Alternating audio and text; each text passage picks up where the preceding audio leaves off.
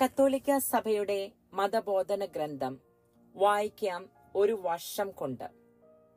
19-ാം ദിവസം. ഇന്ന് നാം വായിക്കുന്നത് 134 മുതൽ 141 വരെയുള്ള ഖണ്ഡികകളാണ്. മതബോധന ഗ്രന്ഥത്തിന്റെ 39-ാം പേജിലായിട്ടാണ് നാം ഇത് വായിക്കുന്നത്. കഴിഞ്ഞ കുറച്ച് ദിവസങ്ങളായിട്ട് നാം വായിച്ചുകൊണ്ടിരുന്നത്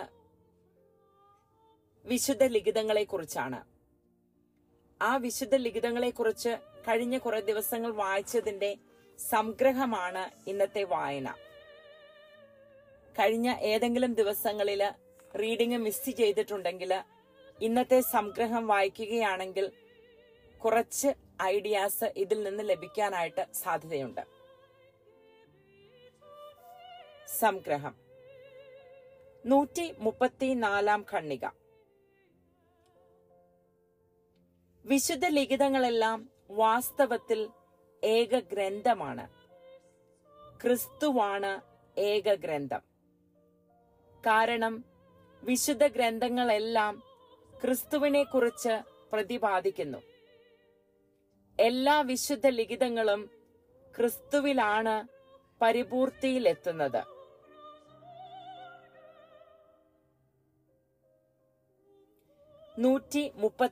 ാം ഖണ്ഡിക. ദൈവവർബത്തിൽ നാം വീണ്ടും വായിക്കുന്നു: വിശുദ്ധ ലിഖിതങ്ങൾ ദൈവവചനം ഉൾക്കൊള്ളുന്നു. അവ ദൈവനിവേശിതങ്ങളാകയാൽ യഥാർത്ഥത്തിൽ ദൈവവചനമാണ്.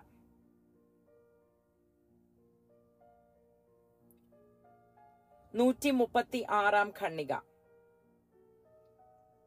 ദൈവമാണ് വിശുദ്ധ ഗ്രന്ഥത്തിന്റെ കർത്താവ്. അവിടുന്ന് അതിന്റെ മാനുഷിക ഗ്രന്ഥകാരന്മാരെ പ്രചോദിപ്പിച്ചു. അവിടുന്ന് അവരിലും അവർ മുഖേനയും പ്രവർത്തിക്കുന്നു. അവരുടെ ലിഖിതങ്ങളെല്ലാം അബദ്ധരഹിതമായി തന്റെ രക്ഷാകര സത്യം പഠിപ്പിക്കുന്നുവെന്ന് അവിടുന്ന് ഉറപ്പുവരുത്തുന്നു. 137-ാം ഖണ്ഡിക. ദൈവനിവേശിതങ്ങളായ വിശുദ്ധ ഗ്രന്ഥങ്ങളുടെ വ്യാഖ്യാനത്തിൽ ശ്രദ്ധിക്കേണ്ട ഒരു സുപ്രധാന കാര്യം നമ്മുടെ രക്ഷയ്ക്കായി വിശുദ്ധ ഗ്രന്ഥകാരന്മാരിലൂടെ ദൈവം വെളിപ്പെടുത്താൻ ഉദ്ദേശിക്കുന്നത് എന്തെന്നറിയുകയാണ്. പരിശുദ്ധാത്മാവിൽ നിന്ന് വരുന്നത് പരിശുദ്ധാത്മാവിന്റെ പ്രവർത്തനം കൂടാതെ പൂർണമായും ഗ്രഹിക്കാനാവുകയില്ല. 138-ാം ഖണ്ഡിക. പഴയ നിയമത്തിലെ 46 പുസ്തകങ്ങളും പുതിയ നിയമത്തിലെ 27 പുസ്തകങ്ങളും ദൈവനിവേശിത ലിഖിതങ്ങളായി സഭ അംഗീകരിച്ച് ആദരിക്കുന്നു. 139-ാം ഖണ്ഡിക. വിശുദ്ധ ലിഖിതങ്ങളുടെ ഇടയിൽ 4 സുവിശേഷങ്ങൾ കേന്ദ്രസ്ഥാനം അലങ്കരിക്കുന്നു.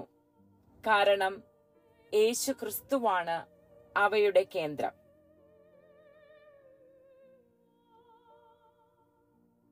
140-ാം ഖണ്ഡിക. പഴയ നിയമത്തിന്റെയും പുതിയ നിയമത്തിന്റെയും ഐക്യത്തിന് നിദാനം ദൈവിക പദ്ധതിയുടെയും ദൈവിക വെളിപാടിന്റെയും ഐക്യമാണ്. പഴയ നിയമം പുതിയ നിയമത്തിന് വഴിയൊരുക്കുന്നു. പുതിയ നിയമമാകട്ടെ പഴയ നിയമത്തെ പൂർത്തീകരിക്കുന്നു. ഇവ രണ്ടും അന്യോന്യം പ്രകാശിപ്പിക്കുന്നു.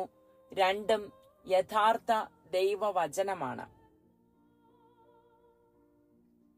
141-ാം ഖണ്ഡിക. ദൈവവർബത്തിൽ നാം വീണ്ടും വായിക്കുന്നു: കർത്താവിന്റെ തിരുശരീരത്തെ എന്ന പോലെ സഭ വിശുദ്ധ ലിഖിതങ്ങളെ എന്നും സമാദരിക്കുന്നു. ഇവ രണ്ടും ക്രൈസ്തവ ജീവിതം മുഴുവനെയും പോഷിപ്പിക്കുകയും നിയന്ത്രിക്കുകയും ചെയ്യുന്നു. 119-ാം സങ്കീർത്തനത്തിൽ 105-ാം തിരുവചനത്തിൽ നാം ഇപ്രകാരം വായിക്കുന്നു: നിന്റെ വചനം എന്റെ പാദങ്ങൾക്ക് വിളക്കും എന്റെ വഴിയിൽ പ്രകാശവുമാകുന്നു. അപ്പോൾ നമ്മൾ ഇന്ന് വായിച്ചത് കഴിഞ്ഞ കുറെ ദിവസങ്ങളായിട്ടുള്ള വായനകളുടെ സംഗ്രഹമാണ്.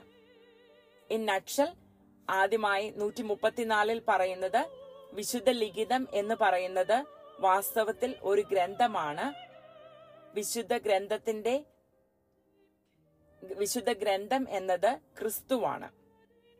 135 ഖണ്ഡിക പറയുന്നു വിശുദ്ധ ലിഖിതം എന്നാൽ ദൈവവചനമാണ്. 136 ഖണ്ഡികയിൽ പറയുന്നു ദൈവമാണ് വിശുദ്ധ ഗ്രന്ഥത്തിന്റെ കർത്താവ്. 137 ഖണ്ഡികയിൽ പറയുന്നു പരിശുദ്ധാത്മാവിന്റെ പ്രവർത്തനം കൂടാതെ വിശുദ്ധ ലിഖിതത്തെ പൂർണ്ണമായി നമുക്ക് ഗ്രഹിക്കുവാൻ ആവുകയില്ല. 138 ഖണ്ഡികയിൽ പറയുന്നു 46 പഴയ നിയമ പുസ്തകങ്ങളും 27 പുതിയ നിയമ പുസ്തകങ്ങളും ആണ് ഉള്ളത്. വിശുദ്ധ ഗ്രന്ഥത്തിൽ 73 പുസ്തകങ്ങളാണ് തിരുസഭ അംഗീകരിച്ചിരിക്കുന്നത്. 139 ഖണ്ഡികയിൽ പറയുന്നു 4 സുവിശേഷങ്ങളാണ് വിശുദ്ധ ലിഖിതങ്ങളുടെ കേന്ദ്രസ്ഥാനം. അതിന്റെ കാരണം യേശു ക്രിസ്തുവാണ് അവയുടെ കേന്ദ്രം എന്നുള്ളതാണ്. 140 ഖണ്ഡികയിൽ പറയുന്നു പഴയ നിയമവും പുതിയ നിയമവും വളരെയധികം ഐക്യപ്പെട്ടിരിക്കുന്നു. പഴയ നിയമം പുതിയ നിയമത്തിന് വഴിയൊരുക്കുകയും പുതിയ നിയമം പഴയ നിയമത്തെ പൂർത്തീകരിക്കുകയും ചെയ്യുന്നു.